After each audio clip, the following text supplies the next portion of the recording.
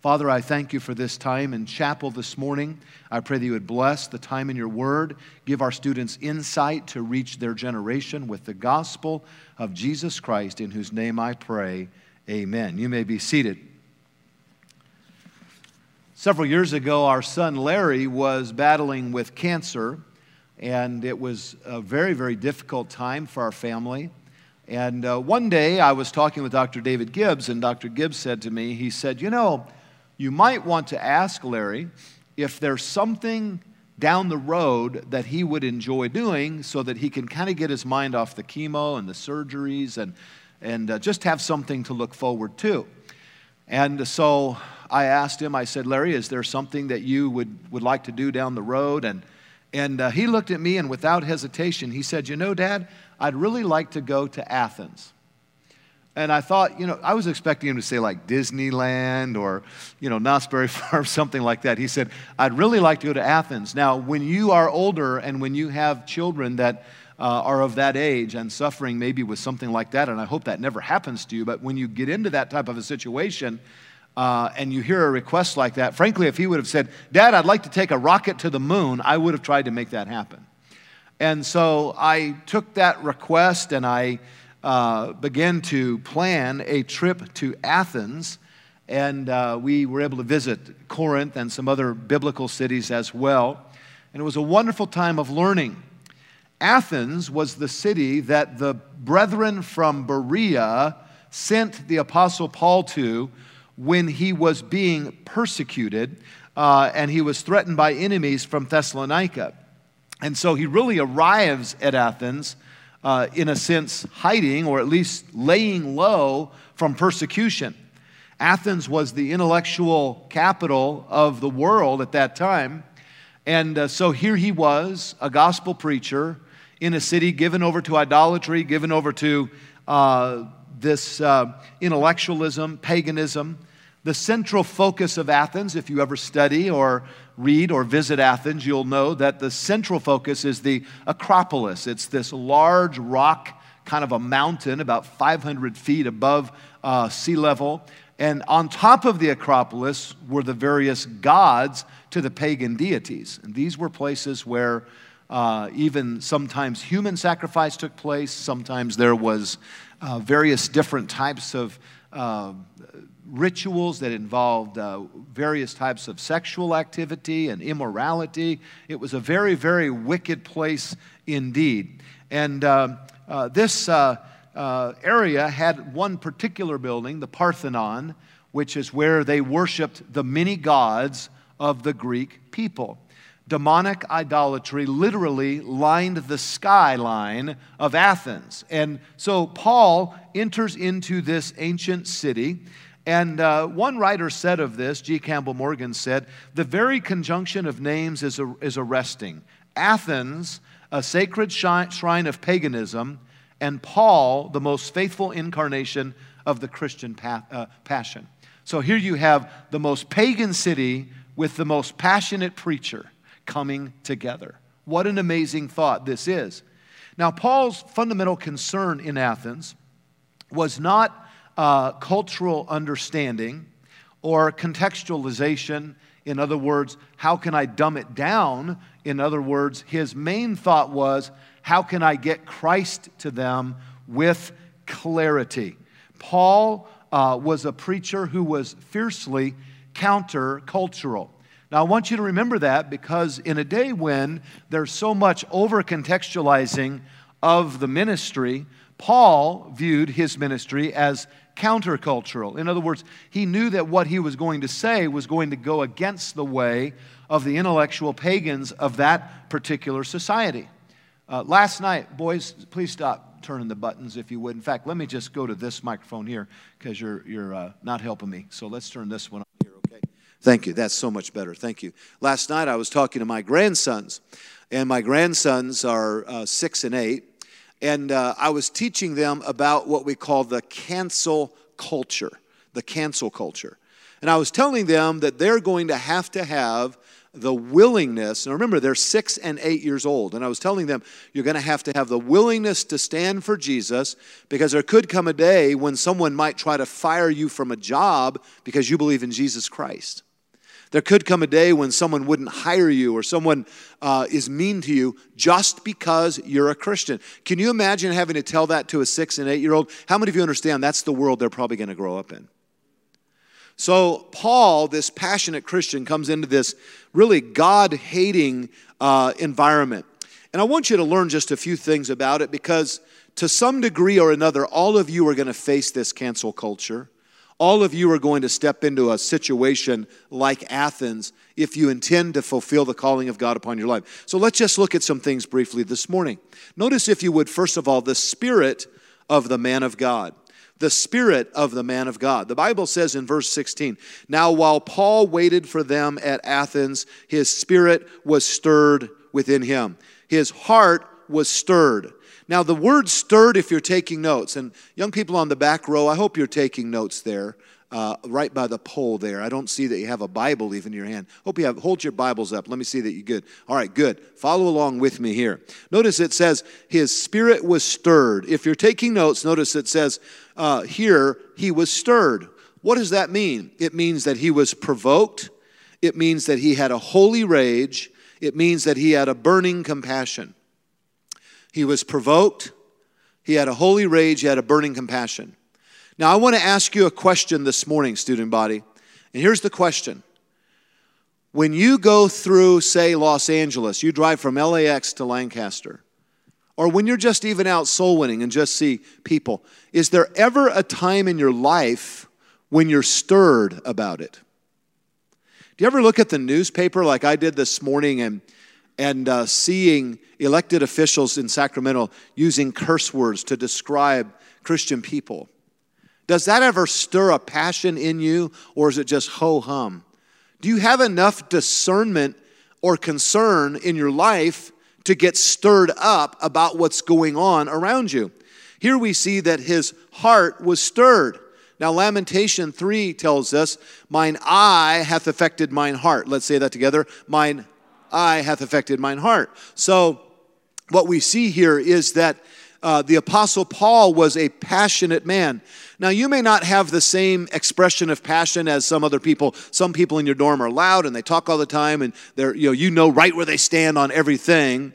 You may have a deeper, quieter passion. I'm not trying to describe or define passion simply by an emotional response, but there should be a response when we see what's happening, for example, in the United States of America right now. And Paul the Apostle was stirred when he saw it. And I believe we are not as stirred as we should be these days. I believe there's a problem in our independent Baptist churches with a passionless generation of people. People that have their church, their youth group, their pastor, their whatever comfort zone, but they do not have a passion. Think about this. In Los Angeles City, 3 million in the city proper, there are 3 independent Baptist churches. 1 for every 1 million. You say, well, hopefully there's some others. There are very few others that preach the gospel of Jesus Christ. And I remember going soul winning with Dr. Roland Garlick as we stood and looked over the city of Los Angeles, and he began to weep. And he told me, he said, "Brother Chappell, this is one of the least evangelized Spanish-speaking cities in the world today." He said, "There are more independent Baptist churches in Mexico City per capita than there are in Los Angeles." And the same could be said of other major cities in America. And yet, somehow we miss that. And don't lose your passion while you're in Bible college. Here we see that his heart was stirred, and then notice his spirit was pressed within him. The Bible speaks of this in Acts 18, and it says concerning his ministry at Corinth, which was just maybe 80 miles away. "And when Silas and Timothy were come from Macedonia, Paul was pressed in the spirit." The word pressed means constrained. He said in 1 Corinthians 9:16 that necessity was laid upon him to preach the gospel. And I believe that there needs to be a pressing in our spirit, a stirring in our spirit. People still worship the god of Athene. They worship these gods as sacred, the gods of humanism. They worship still the ancient god of Athens known as the god of Demeter, which is the earth goddess. They still worship the intellectual gods, the earth goddess. They still worship Zeus. Zeus was the god of force. They still speak of it. May the force be with you. And we still have today paganism, humanism, intellectualism, all types of philosophies pulling men's hearts and minds away from the gospel of Jesus Christ. And we must maintain a passion. And what I see here is the spirit of the man of God was a spirit that could be stirred up. And I want to ask you this question today. Do you ever get stirred up about your country or your city or anything? Is there anything that stirs you up today in the realm of God and God's work?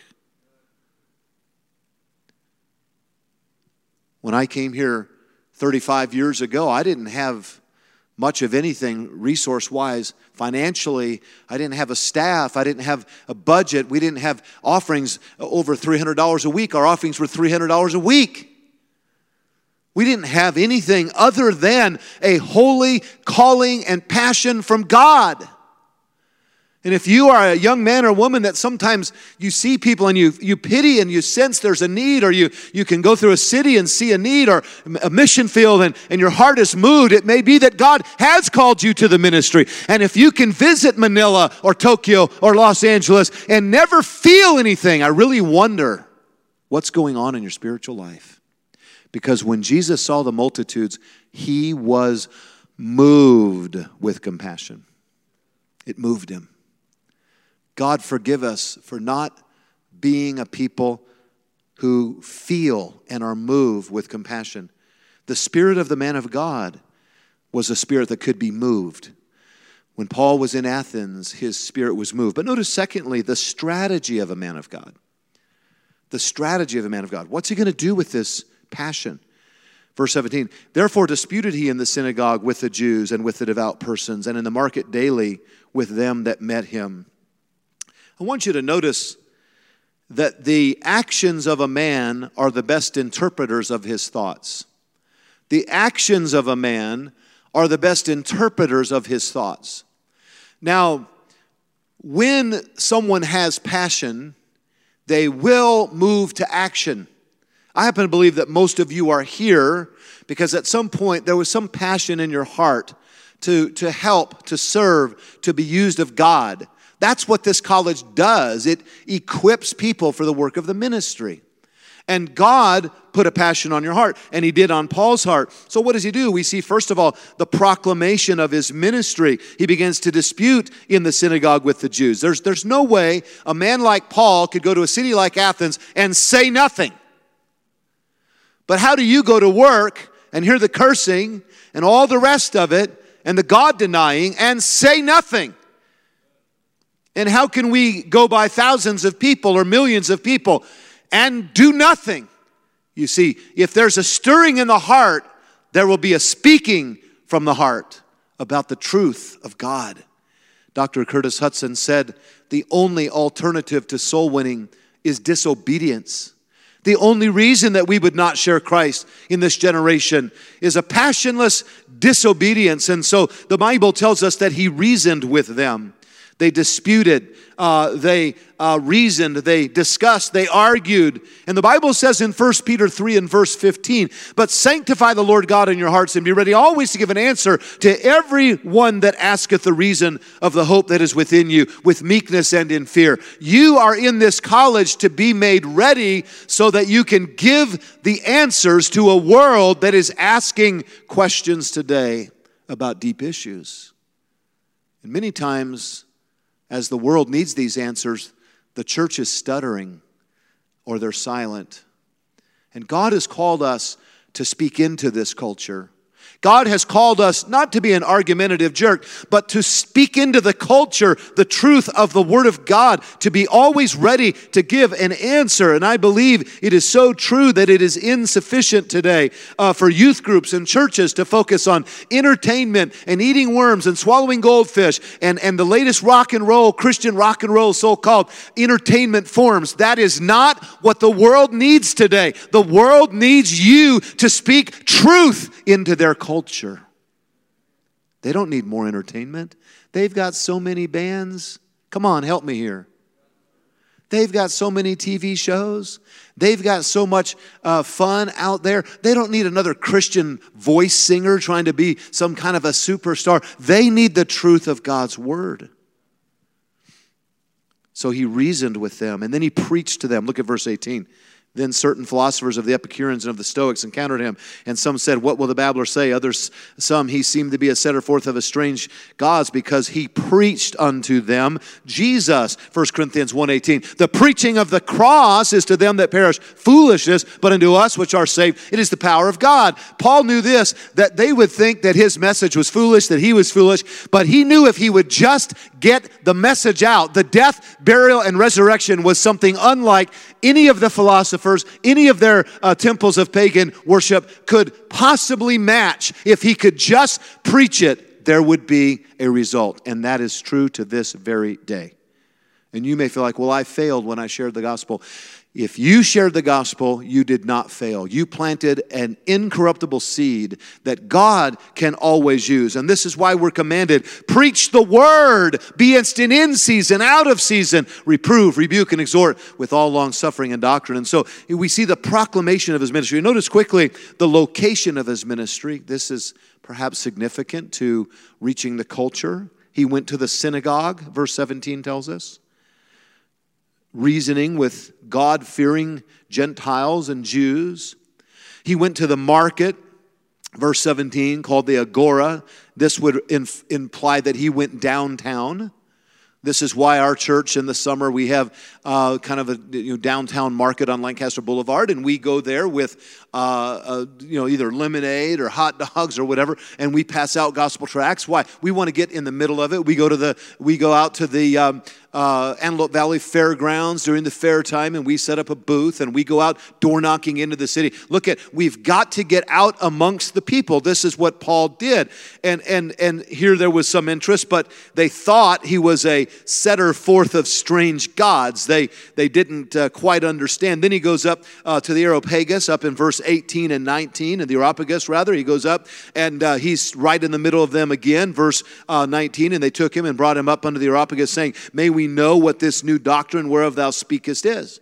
And he's speaking here to the Stoics. These were pantheists. He's speaking here to the Epicureans. They were atheists. The point is, he's going in different parts of the culture, speaking to different kinds of people with different viewpoints. Too many times as Christians, we huddle together and we think if we have a youth group with youth activity with 3 other churches that come and all of these saved kids, and we huddle together with the saints and encourage the saints, that is enough. That is wonderful, but it is not enough until they are mobilized to go back to their public schools, back to their neighborhood, and to teach and preach Jesus Christ. We're not going to reach the world with holy huddles all the time amongst just Christians. We've got to go out where the people are. We've got to understand the necessity of having a strategy to go to different places, to different kinds of people, and to know how to answer them along the way. And so we see the spirit of a man of God is a spirit that is stirred up for his nation, for the city where he is. We see the strategy was to go from place to place to place, reaching different kinds of people with the gospel. And then let me just share with you thirdly this morning, the sermon of the man of God. The sermon.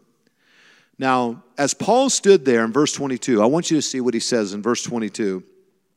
Then Paul stood in the midst of Mars Hill and said, "Ye men of Athens, I perceive that in all things ye are too superstitious." Now, it had been 4 centuries since Socrates stood on this same exact place teaching his philosophy. 4 centuries later, the Apostle Paul's summation of this city is that You people are too superstitious. You're worshiping every kind of a god, any kind of a god. You're worshiping pleasure. Some of you believe in no God. You're full of superstition. And so he begins to preach to them. His message that he gives to them, his sermon, first of all, is that there is one true God. He says, you're too superstitious. He says, as I passed by, verse 23, I beheld your devotion. I found an altar with the inscription to the unknown God. And so he begins in verse 24, God that made all the world and all things therein, seeing that he is the Lord of heaven and earth, dwelleth not in temples made with hands, neither is worship with men's hands, as though he needed anything, seeing he giveth life and breath and all things, and hath made of one blood all nations for all men to dwell. And he just begins to preach Christ here. I want you to notice in verse 27, that they that seek the Lord, if haply they might feel after him and find him, though he be not far from every one of us. He spends his time preaching the gospel. Now, a couple of things. There is a true God, Paul says. He speaks to the illusion of many false religions. He says, you're too superstitious. Have any of you ever seen the bumper sticker that says coexist? How many of you have ever seen that bumper sticker? And it has the symbols of all the religions of the world, the major religions. And what is it saying? First of all, it's saying that Christianity is on a par level with the witchcraft and with Islam. It's bringing all the religions down. It's bringing Christ down to that level.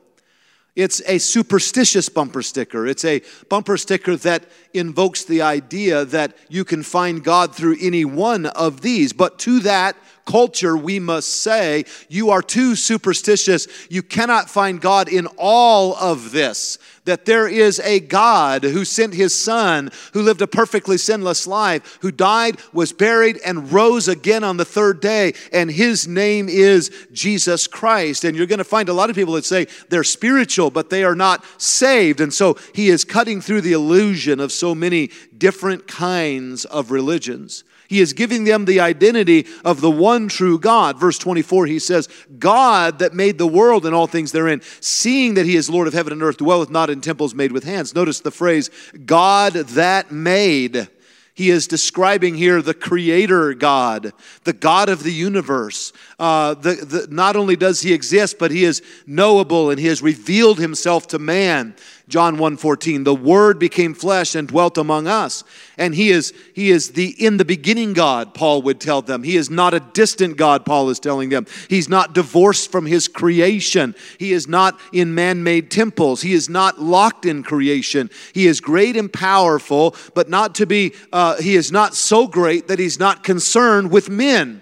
And so he begins to introduce them to the very God of the universe, the creator God, and to the nature of that God. He gives them external evidence of that God. Psalm 19 in verse 1, the heavens declare the glory of God. He gives them the teleological argument that is that whenever there is a program, whenever there is a plan, then there must be a programmer and a planner. There must be a designer, and that the designer of all that they see and worship is God himself, and that they're worshiping the creature, Romans chapter 1, but not the creator God. And so he's pointing them to God. Psalm 94 and verse 9, he that planteth the ear, shall he not hear? He that formed the eye, shall he not see? And so Paul is introducing to this superstitious city the knowledge, he is reintroducing to them a knowledge that is being lost in America. That is the knowledge of God, the presence of the true God. And then he reminds them of the power of the true God. The power of the true God. Notice his power in verse 24 when he speaks respecting it, seeing that the Lord of heaven and earth dwelleth not in temples made with hands. He gives to them the mindset and the understanding that God is the creator of heaven and earth, Colossians 1:16, that by him all things were created, that by him all things are upheld. And then in his lordship, he reminds them that he is Lord over all. He is the sovereign life giver. Verse 25, the Bible says, he doesn't need anything. We worship and serve a God that doesn't need anything. He is the life giver himself. He is over history and geography. Verse number 26, he hath made one blood of all nations and hath determined the things before appointed and the bounds of their habitation. He's over geography. He is over of the universe itself. Daniel 3:27, thou, O king, art a king of kings, for the God of heaven hath given thee a kingdom, power, and strength, and glory. And so Paul uses nature here as an illustration of God's power, but he is simply reminding them that God is the creator that needs to be worshiped. He reminds them in this sermon of 3 points. He gives them first the presence of the true God, second the power of the true God, and thirdly the provision of the true God. In Acts 17, beginning at verse number 30, the Bible says, and the times of this ignorance God winked at, but now commandeth all men everywhere to repent, because he hath appointed a day in the which he will judge the world in righteousness by that man whom he hath ordained, whereof he hath given assurance unto all men, in that he raised him from the dead. Here he preaches to them concerning their need to repent from all of this pagan idolatry and to turn to the Lord Jesus Christ. Now, we do not teach repentance in the sense of a works salvation, but let's be clear. You can't worship at the Parthenon. You can't worship all the gods of Athens and just add Jesus to it. That's a soft sellout that many preachers get involved in, and they'll say, oh, wonderful, he prayed with us. That's not enough. Oh, wonderful, he has a Bible. That's not enough. The question is, has he trusted in Jesus Christ alone for the forgiveness of his sin? It's not enough to say that someone is spiritual or that they pray or that they have a Bible. You can't worship at the Parthenon and claim Jesus at the same time. There must be a turning, and that's why he says in Acts 17:30, now commandeth every man everywhere to repent. Notice that in verse number 30. What's he doing? He's calling them to turn to Christ. As it says in 1 Thessalonians chapter 1, to turn to Christ is to turn from the things they were worshiping before. And so here is the call to repentance. Acts 20 and 21 says it this way, testifying to the Jews and also to the Greeks, listen, repentance toward God and faith in our Lord Jesus Christ. Repentance is a change of mind, and they must change their mind about the Parthenon and about the God of heaven and his Son, Jesus Christ. And so with that, there would be salvation from judgment. There would be a home in heaven for all of eternity. Notice, if you would, in verse 31, the Bible says, because he hath appointed a day in which he will judge the world in righteousness by that man whom he hath ordained, whereof he hath given assurance unto all men, in that he hath raised him from the dead. You know what he's telling them? He's saying, look you can have the assurance of resurrection. Just prior to coming in here, I was dealing with several folks in our church that are very ill. And I've got to tend to some of those matters in a moment. But I'm going to tell you something. You pastor a church this large, one thing that is constantly before you is the fact that this life is temporal. It's so temporal. I prayed so much for Dr. Rasmussen's sister-in-law yesterday, Kelly Rasmussen, with the brain aneurysm. Thankfully, she came through the surgery. But these are life and death matters. And there's one thing that this culture, even though they have all their different reasonings, all their different paganisms, even in America, every one of them know that there's coming a day when this life will end. And they can laugh about that. They can joke about going down to hell with all of their friends. But in their heart, they wonder. They wonder.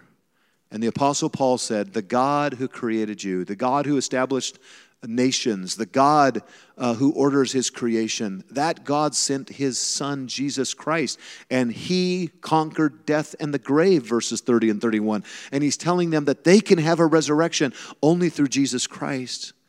And so I want to ask you today, I want you to think about this. Do you have a passion today? Does that passion lead you to want to do something, to go to Bible college, to find a mission field, to find a city, to join together somehow to make a difference? Does it cause you to want to preach a sermon, to share the truth? Or are you a passionless Baptist?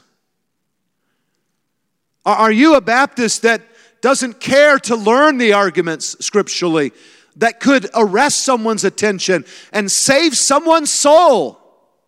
This generation needs you to be stirred And don't let them intimidate you with their dress and their attitude and their cursing and their humanism. They are a people crying out with their dyed hair and their pierced body and their transgenderism. They are crying out in confusion. They are worshiping all the wrong gods.